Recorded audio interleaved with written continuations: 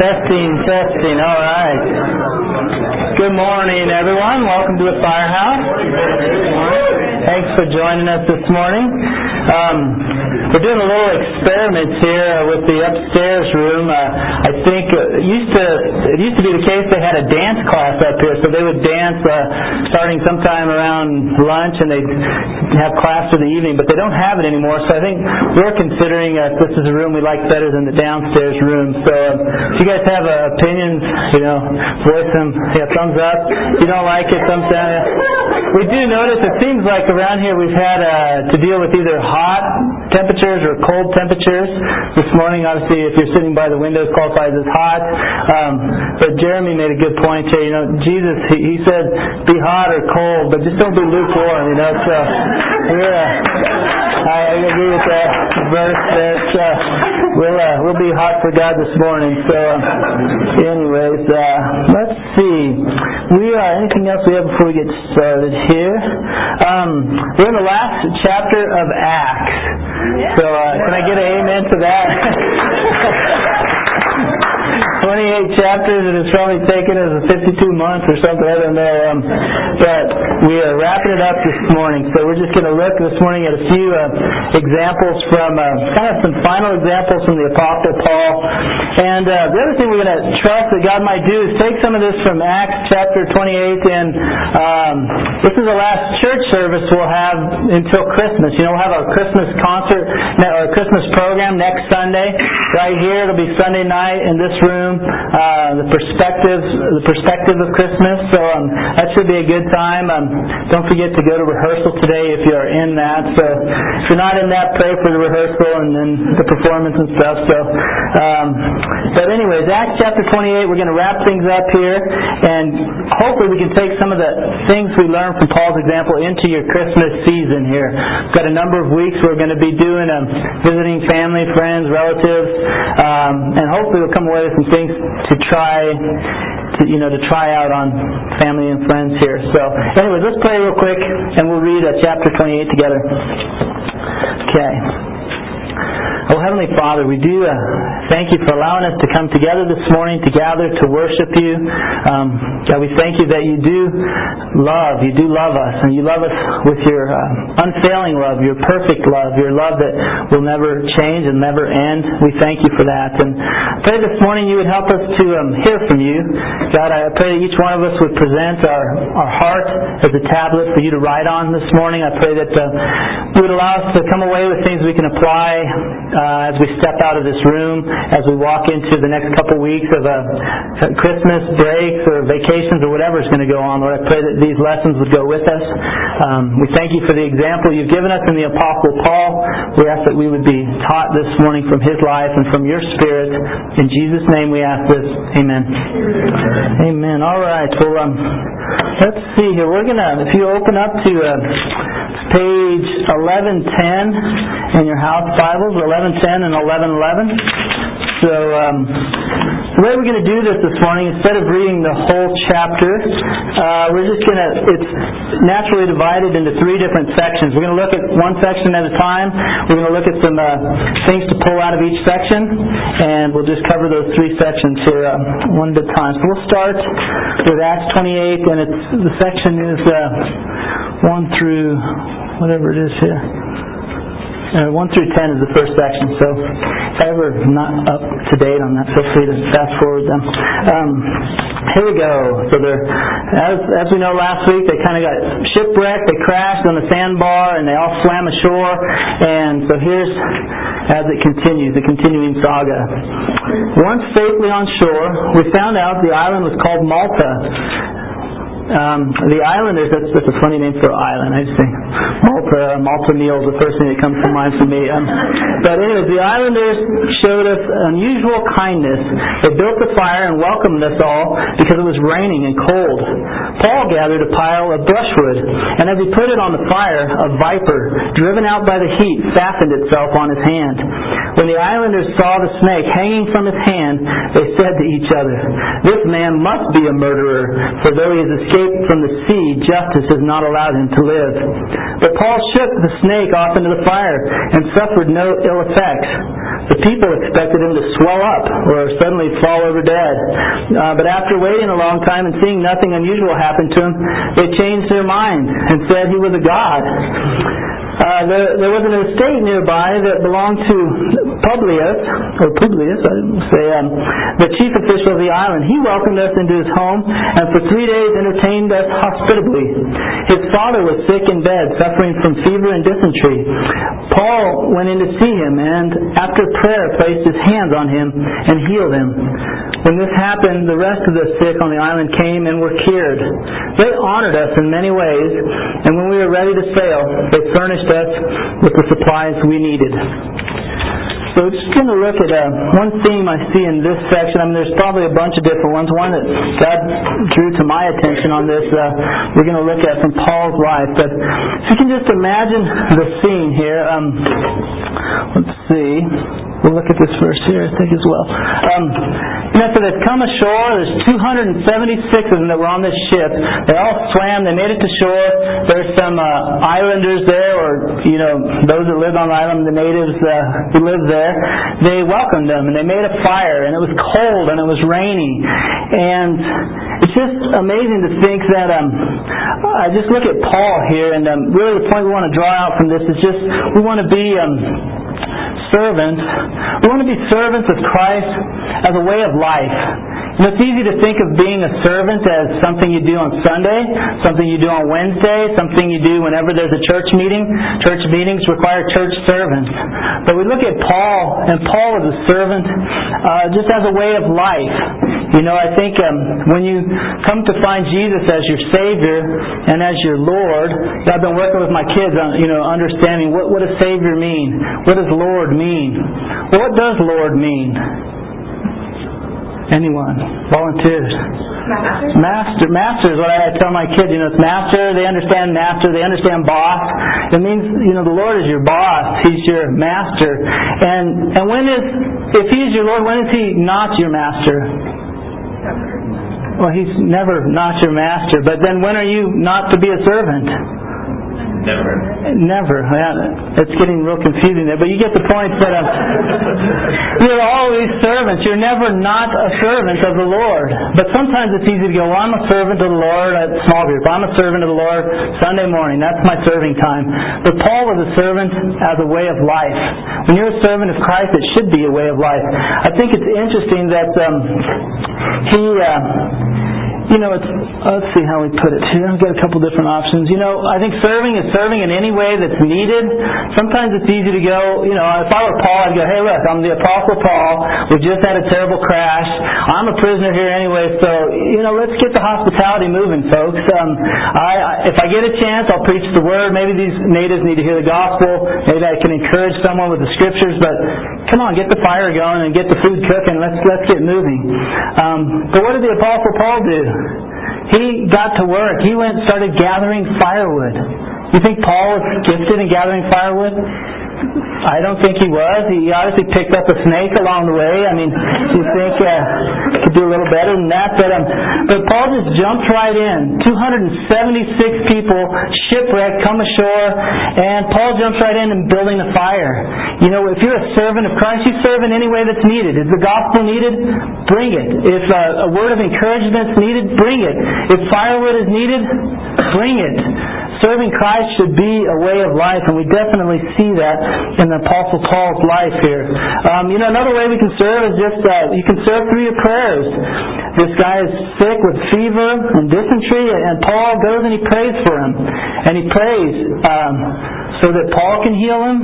No, he prays and he asks Jesus, the great healer, to heal this man who's sick. And through his prayers, he serves others. That's another way he served. Another thing I think about is just serving beyond normal expectations.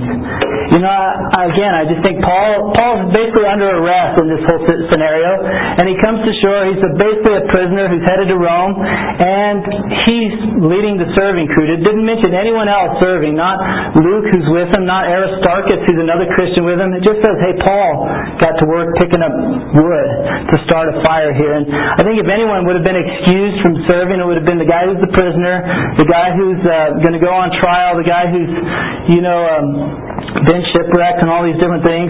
But Paul jumped right in and served way beyond anyone's expectation. If he didn't serve that day, would people have been offended? Probably not. I don't think they would have cared. They'd been like, you just got shipwrecked. Grab a seat, get us some more, let's get comfortable.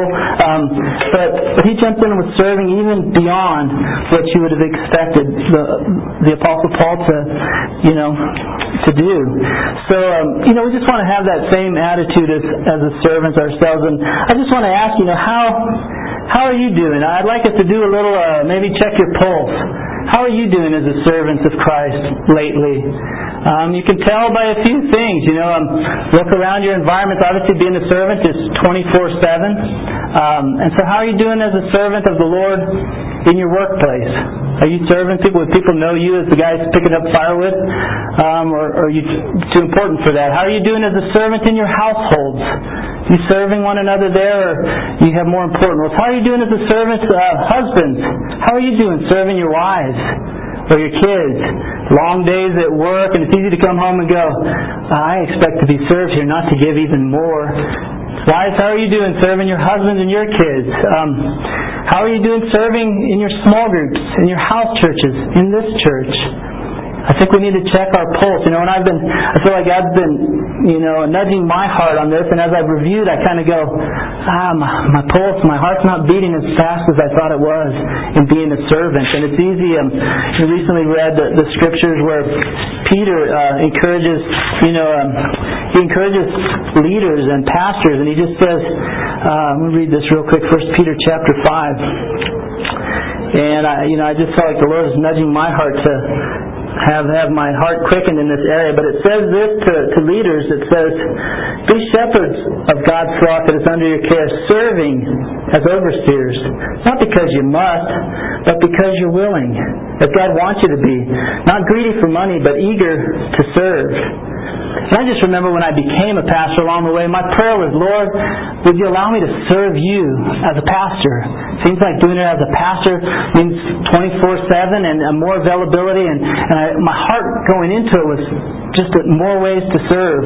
But over the years, it's easy to go, wow, well that's a little inconvenient there. And well, there's, if I do that, then someone else won't, and won't multiply that area. And I just feel like in some ways God wants me to get back to serving in any way that's needed, whether it's teaching, whether it's picking up firewood, moving chairs around, whatever the case may be. But I want to encourage you to ask yourself, how are you doing as a servant? Another way you can tell how you're doing is, how do you feel, how do you respond when someone treats you like a servant? We can all say servant. Servant sounds like such a nice thing. I want to be a servant of Christ. How do you respond when someone treats you like a slave? Well, if you're a servant of Christ, it doesn't really matter. As a matter of fact, they're probably not going to treat you that way because you're probably already doing something beyond what they can ask you to do anyways, But if you're kind of clinging to some rights and you serve when it's convenient or when it's in your gifting or your passion or your skills, you might find that you're a little inconvenienced when someone actually treats you like a slave of Christ. And I don't think Paul was ever inconvenienced. Paul was always on the initiative, serving wherever he could, even picking up firewood here. And so I just want us to check our hearts on this. I think an action step we would have on this is, I'd encourage you to give your families a surprise this Christmas. Surprise them. I'm not talking about a present. I'm talking about a surprise. Surprise them by serving more than you normally do this Christmas. Surprise your family, whoever you're around over the next couple weeks. I dare you to surprise them by serving more than you normally do. Now, I'm assuming we all are just crazy servants over Christmas. I know we just live to serve. It's let our hair down and see how we can serve. I'm sure we're all like that. But my point is, why don't we surprise people and serve even more than we already do? And it's easy when we get in this Christmas mode to go like, a lot of times we're traveling, you're coming into someone else's territory. You're kind of not on your home turf. And, in your own house, maybe someone comes to visit you, you're giving them, a pop, or not a punch, but give them a Coke, or you take care of them or something like that. But when you go to someone else's place, it's easy for them to take care of you. And it's easy to go, bring it, yeah, this is nice, I'm on vacation. But I encourage you to bring it to them. You're a servant of Christ. You're on duty the next several weeks, no matter where you are. And surprise people. Give them a surprise by serving beyond what you normally do. I think it's an example we see in the life of Paul just throughout the book of Acts, throughout the New Testament here. So let's see here. Another thing just to keep in mind as you do this, it's not a point I put down here, but God, He protects His servants. He honors His servants. He provides for His servants. There's tons of verses on that. But Paul was serving. He's getting firewood, and a viper bites him. I don't know. I think most of us would expect it if you knew what type of snake it was. The natives there obviously thought that snake bites you, you puff up and die. And it didn't happen. But I think one of the reasons why is because God, He protects His servants. And Paul was serving Him as a way of life, and He kept them alive. And you see the fickleness of man there. They go from going like, he's a murderer, he got away, to he's a God, and we got to watch out for the fickleness of our own hearts this Christmas here. But God protects His servants. He honors them. It says at the end here, they honored us in many ways. Paul had served them by helping heal people, by praying for people, but God honors His servants. Jesus said, to His disciples, imagine if He was teaching us all this morning, He would have said to all of us, He said, the greatest out of everyone in this room is going to be the greatest servant. Who's that going to be? It's not based on how much money you make. It's not based on your role or responsibility in the church. It's not based on your education. He said the greatest in this room here is going to be the greatest servant. In any room he was in, that was him. But if we're growing to be more like Christ, how are you doing it serving, as being a servant of Christ? And we need to keep that in mind. Again, Paul's an awesome example to us in this. We're going to keep going to the next passage here. We'll keep reading. And this section is called Arrival at Rome. Just 5 verses. After 3 months we put out to sea in a ship that had wintered in the island. It was an Alexandrian ship with the figurehead of the twin gods Castor and Pollux. We put in at Syracuse and stayed there 3 days. From there we sailed and arrived at Rhegium. The next day the south wind came up, and on the following day we reached Puteoli. There we found some brothers who invited us to spend a week with them. And so we came to Rome. The brothers there heard that we were coming, and they traveled as far as the Forum of Appius and the 3 taverns to meet us. At the sight of these men, Paul thanked God and was encouraged. When he got to Rome, Paul was allowed to live by himself with a soldier to guard him. So this is kind of Paul's arrival to Rome here. This is a verse that really stands out to me from this passage. So they leave the island, they get everything they need, they're sent on their way, they move up the coast, and they land and start heading towards Rome. And I just really like this verse here. The brothers there had heard that we were coming. They traveled as far as the Forum of Appius and the 3 taverns to meet us. At the sight of these men, Paul thanked God and was encouraged. And there's 2 things I see in this about, again, related to being a servant. But be a servant who brings thanks to God. It's kind of a double-edged point here, but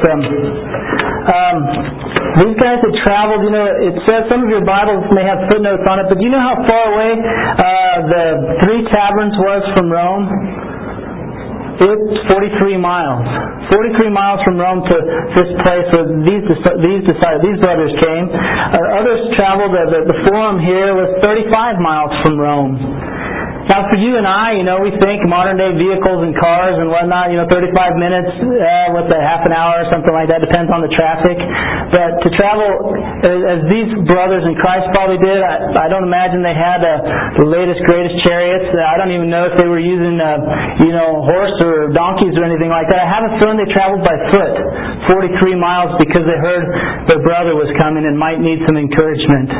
Could you imagine leaving Denver and walking 43 miles because you're going to go encourage somebody? 43 miles would put you probably real close. I think if you go north, you'd probably get up towards Loveland there.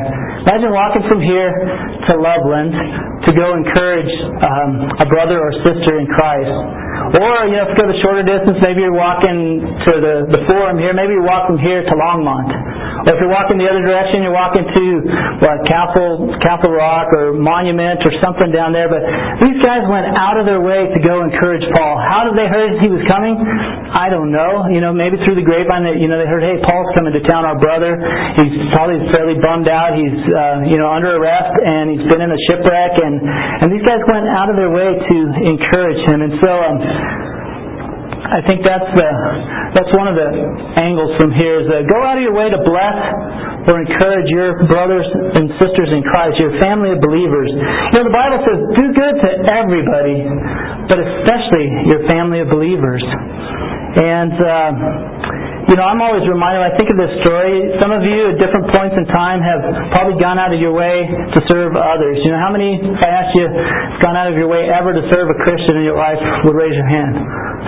Few of you. All right, yeah. Most of you probably were the humble ones who wouldn't raise their hand, of course not. But but most of us have probably gone out of our way. And I think the point I want to make here is maybe it's time to get that story that you have about going out of your way and bring it up to date.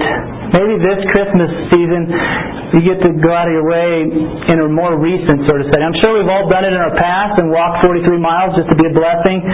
But here's an opportunity to bring that up to date. I think of a story. One of the stories I think about is one that Bill Young tells a lot. He probably is going to tell it at Faith Walkers this year for all I know. But it's a story of one year he was coming back. I think it was from a Christmas break or something like that. And driving back through Nebraska, his car broke down. And it was snowy, it was cold, his car broke down, but one of the brothers back in Loveland, where his church was, heard about it. And he drove out there, he was a mechanic, and he drove out there, and I don't even know if he was able to fix the car, but he picked up Bill and brought him back, and maybe brought his car. You know this story at all, Sarah, or no? Well, so basically this guy went hours in cold and snow driving to help his brother Bill out, brought him back. Eventually I think they got the car squared away, but every time Bill tells that story about Hector, Bill cries. He shares tears about how his brother went out of his way to help him. And, I think that's what God wants out of us as servants, to go out of our way to bless and encourage our brothers and sisters in Christ. And I want to encourage you to look for opportunities like that this Christmas break. And I'm not talking about, sometimes it's easy to go, road trip, that sounds fun, that'd be easy, I'm not talking about something like, Hector was probably not thinking, I bet if I do this, Bill is going to include me in his illustration for the rest of his life. I don't think that even crossed Hector's mind. I think Hector just wanted to be a blessing to his brother. And, we need to look for those sort of opportunities here and see what God might provide. But that's, I think that's part of being a servant who brings thanks to God. You do something and someone like Paul says, God, thank you for that brother and that sister, and they're a blessing to me. Because that's what Paul did in response to these brothers. The other way I think we can bring thanks as a servant is actually giving thanks to God for people. Sometimes it's easy to assume, hey, this is Christianity. This is the New Testament family. You're supposed to serve me like that. That's the way it's supposed to be, isn't it? Maybe, but it's supposed to be the case that you're giving thanks to God, and it's easy to go, we live nearby each other, we always see each other, I expect a little love, but when's the last time you gave thanks for some of the people sitting next to you in this room, I encourage you to throw a what if in there. What if God removed from your life everyone who you haven't recently thanked Him for? What would your life look like? Would you be alone sitting in a room? nobody to complain about, nobody to grumble about. But what if the other thing was true? What if everyone and everything you gave thanks for God blessed and blessed them even more? It seems like the way Jesus did. I remember different times He took the bread, little bits of bread, He gave thanks for it, and what happened? It was blessed and it multiplied. What if every person you gave thanks for somehow was blessed because of your giving thanks to God for them? Sometimes it's easy to say, I thank God for that. But do you really? Sometimes we find that in our conversation. My wife will say, I thank God. And I say, okay, let's thank God. It's easy to say, I thank God, but when was the last time you genuinely thanked God for some of the people in your life? And I encourage you maybe to take a step. Paul was real deliberate. Throughout the New Testament, Paul says, he's writing a letter to someone. He says, by the way, I thank God every time I remember you. You think it was a cliche to Paul? I don't think it was. And the other thing is, I think you'll find a little vicious cycle here to get going. If you are thanking God for people, it's highly likely you're going to go out of your way to bless and encourage them. And if you bless and encourage them, then it's probably going to get this vicious cycle that spins out of control. Blessing and encouragement for everyone. But if you have a habit of being critical towards someone or complaining about them, you're probably never going to do is go way out of your way to bless and encourage them. You really can't do both. If you're complaining or grumbling about someone in your heart, even right now, you really need to repent and turn that into giving thanks for that person and watch a vicious, crazy cycle here. I think this is even better than like a nuclear reaction or something here. Just get in this crazy encouragement cycle and see what happens there. But if you're not giving thanks for people, you probably might be leaning more towards complaining and being critical and definitely not serving them. But if you get serving, I just think it's going to spin out of control. And I think we should experiment with that this Christmas and see if any explosions happen or something here. Let's look at this last passage here. So this one is 17 through 31, and really we're just going to draw out one point on this and wrap it up. Good time-wise, good. Okay. What's that?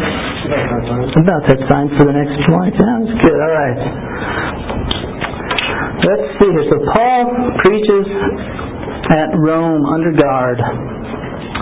3 days later, this is after he arrives at Rome, 3 days later he called together the leaders of the Jews.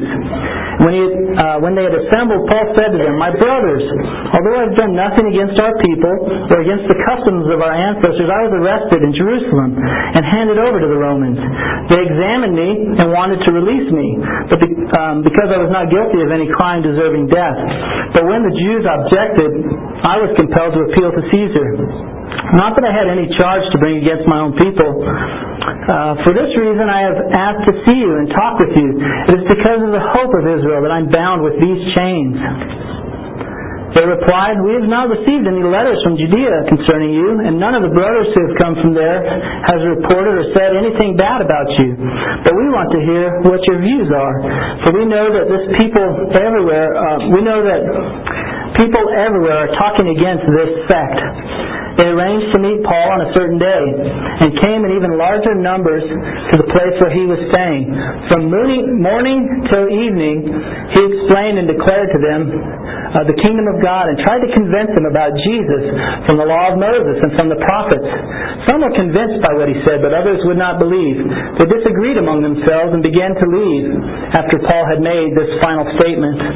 The Holy Spirit spoke the truth to your forefathers when he said through Isaiah the prophet, "Go to this people and say, you will be ever hearing but never understanding. You will be ever seeing but never perceiving. For this people's heart has become callous. They hardly hear with their ears, and they have closed their eyes. Otherwise they might see with their eyes and hear with their ears and understand with their hearts and turn, and I would heal them. Therefore I want you to know that God's salvation has been sent to the Gentiles, and they will listen." For 2 whole years Paul stayed there in his own rented house and welcomed all who came to see him. Boldly and without hindrance he preached the kingdom of God and taught about the Lord Jesus Christ. Let's see here. In some ways I thought about this section, or even this whole teaching, kind of being titled something like "When in Rome." You know, you've heard the old saying before, "When in Rome, do like the Romans," is that right? Something like that. We joked with Greg Miller. He did a project up in Nome, Alaska. We said to him, "When in Nome, do as the Nomans." He chuckled a little bit on that, I think. But anyways, I don't know. There was not much to do in Nome. I don't think so. That's what you did, not much. So, but in Rome, you know, there's that saying, "When in Rome, do as the Romans," and in some, that's not in the Bible, just for the record. You know, sometimes it's like the Romans were these crazy partier people. So when you're in Rome, party up. You know, when in Vegas, do what they do in Vegas. You know, but that's obviously not biblical. Paul says something like, "Do all things to all people, as long as it doesn't violate following Christ." You know, do as much as you can to find common ground. When in Rome, do what you can to find common ground, but you're still following Christ. You're still a servant of Christ, regardless of where we are. But I'd like to think of this section, you know, kind of like if you looked at Paul's life and how he lived it out, you might say something like, "When in Rome and under house arrest, preach the gospel to as many lost people as you can, and be really encouraging to your believers, your fellow believers." You know, because that's what Paul did. You know, he was. I think it's funny. 3 days after he arrives at his place, he's going to be under house arrest and evidently in some chains still. 3 days later, he has a packed out house of Jews, and he's sharing the gospel with them, telling them about how Jesus was the Savior who was to come. And you know, in the end, some of them didn't like that message and they left. And he said, "Okay, now I'm going to share with those who aren't Jews." And he spent 2 years sharing about the kingdom of God and sharing about Jesus Christ. And he also, some of you, you know, might know that he authored several of the letters in the New Testament. Several of the epistles were written while he's under house arrest in Rome. He wrote Philemon. He wrote to the Colossians, Ephesians, and the Philippians, all while he was under house arrest. So if you just think about it, this guy's, you know, house arrest, I don't know what you picture. It's probably not like what happened to, there's that guy in Switzerland that the U.S. is trying to bring him back and bring him to trial, and he's on house arrest at his chalet in the Swiss Alps or something like that. I don't think that's what Paul's situation was quite like. But whatever it was like, he was using it to his advantage to preach the gospel, and he wrote 3, you know, some of those might include some of your favorite epistles in the New Testament, the Philippians or Colossians or some of these. But he wrote to strongly encourage and build up brothers and sisters in Christ. And, you know, to me, I think one thing that just stands out to me is just kind of this idea that if Paul can find a way to boldly preach to the lost while being under house arrest, and if he can find a way to greatly encourage believers while being under house arrest, how much more should you and I be able to be unhindered as we carry out the Great Commission? None of us is under arrest. And I guess you could say, well, if I was ever under house arrest, I'd write people and be encouraging. Well, probably not if you're not doing it now. You know, you're not going to all of a sudden show up in prison and be like, I just really want to encourage people, you know. If that's not a way of life, it won't be a way of life then. But same with sharing the gospel. You know, Paul didn't all of a sudden decide, I'm really bored under house arrest, I should find a way to preach the gospel to people. He did that as a way of life, and I think in some ways the devil was trying to put him, you know, kind of squelch what he was doing, his effect, and he put him under house arrest, and as many people who can fit in the house he's sharing the gospel with. And if that's how he's living while in chains, how much more should you and I be able to get the gospel out in a way that's unhindered? You know, this Christmas season we're going to see a lot of friends and family, and no one's probably going to throw us in jail if we bring up our faith or if we share about the Christ of Christmas. We have a lot of opportunities here, but I think just Paul's example is amazing to us, and how much more should we be unhindered as we share about Jesus Christ with others. And so on that note, I just want to kind of wrap up here and just a quick review of some things we've seen in Acts. You know, we started off Acts 1:8 and just talked about, it says, you're going to be my witnesses here in Jerusalem and all Judea and Samaria and to the ends of the earth. And to the ends of the earth was not like, you know, to some faraway island that nobody knew about or something, but to the ends of the earth was to the ends of, you know, as far as from Jerusalem. Paul was able to reach places that the gospel had never been before, or new kind of frontiers with the gospel. But, you know, I think, let me see here, just going to review. some thoughts here. One, I was reading this in closing. There's a guy, William MacDonald. Some of you know. We've got a book back there on the table. He wrote the book True Discipleship, and he's got commentary on the New Testament stuff that we appreciate in our movement of churches here. But he wrote a few things about the life of from the book of Acts. I just wanted to read a few comments that jumped out at me here, and we'll get ready for baptism here. But he says this about the New Testament church, the first century Christians. He said, first, it's obvious that the first century Christians lived first and foremost for the interests of the Lord Jesus. Their whole outlook was Christ-centered. The primary reason for their existence was to witness for the Savior, and they gave themselves to this task with vigor. In a world which was engaged in a mad struggle for survival, there was a hard core of zealous Christian disciples who sought first the kingdom of God and His righteousness. To them, everything else was subordinated to this glorious calling. Just think about these Christians, these disciples back at the very beginning of the church it was like we're on the planet. They kind of had the impression they're on the planet to share about Christ. Otherwise, He would probably just take them to heaven and it would be done. But they saw the reason for existing was to share about the Savior. Has our reason for existing changed over the years? Has God said, oh, by the way, in future generations, chill out, have fun, get the word out if you can?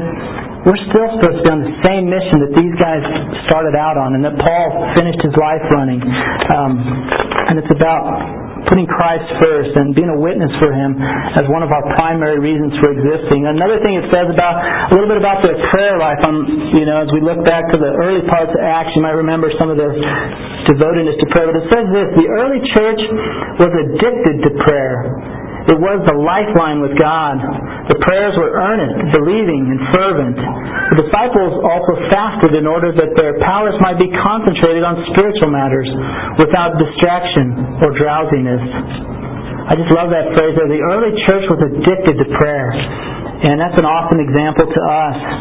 One of the last things that I want to read here that he wrote as he was summarizing the book of Acts here, again, William MacDonald, says this: a final and lasting conviction that flows from studying Acts is this: if we were to follow the example of the early church in faith, sacrifice, devotedness, and tireless service, the world could be evangelized in our generation. I want to repeat that again. A lasting conviction that flows from studying Acts is this: if we were to follow the example of the early church in faith, sacrifice, devotedness, and tireless service, the world could be evangelized in our generation. And, just to close, I think this new year that we're coming into, I think it'd be good to just think about what they did back in the book of Acts. In some way, there's a ministry out there that talks about Acts chapter 29. It's like, there's Acts 28, and we are all living out Acts chapter 29. I think that's a fine concept and stuff, but really what I think is that we're at a place where we as the church need to have a revolution, and we need to get back to Acts chapter 1. I think Acts chapter 29 and 30, and some of those I think are probably fairly watered down from what we see in Acts chapter 1. And revolution, I'm not talking about a big uprising and rebellion and the Orange Revolution or something. I'm not talking about that. I'm talking about more of a revolution of making another cycle, completing the cycle again. And we went from Acts 1 to Acts 28, and let's go back again to Acts 1.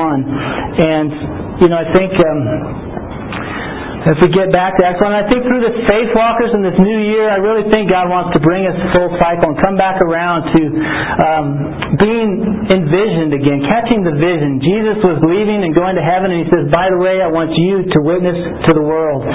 And we need to catch that vision again. The vision hasn't changed. Reaching the world with Christ in this generation is what we've been called to do. They've been probably, the first century church was probably the closest ones to ever doing that. Some would even say they reached their world at the time. But our generation is called to do this still, and are we willing to? We need to get in passion again. The First Testament church, the New Testament church was in passion. Their love for God drove them to get the word out, to obey. Sometimes people think, if you have a love for the lost, you'll share with them. They didn't share because of their love for the lost. They shared because of their love for the Lord. And He said, hey, go reach the lost for me.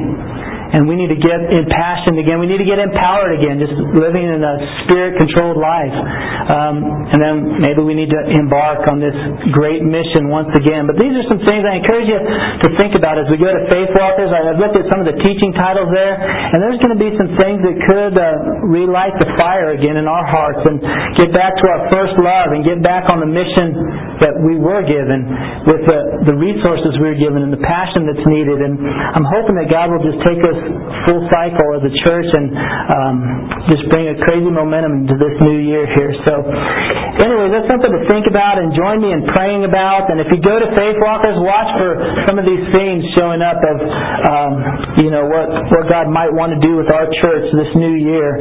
And as we continue on this building project, how it might stir our hearts for building this kingdom even more. We're going to take a quick break here, and we're going to pull in, we're going to shift gears and go into baptism here. And so we're going to take a second to make sure everyone's got baptism, like you got the hang of it, you understanding. We're going to do some baptisms today. We're going to invite the 3 people that are getting baptized this morning. We're going to have them come up. We're going to pray for them. We'll introduce them. We'll pray for them. And then we'll get ready to kind of close things down here and head. We're going over to Jeff and Grace's house, to the Weemans there to do the baptism. We got the cattle tank ready to rock and roll there. So anyways, take like a minute's break here. Say hi to your neighbor. Practice your memory verse. If you want to, you might even just share with your neighbor something that God put on your heart from this Acts 28. And parents, if you wouldn't mind taking a minute or two, grab your kids and bring them right back in here, and then we'll wrap up with the baptism part here. So take a 2-minute break.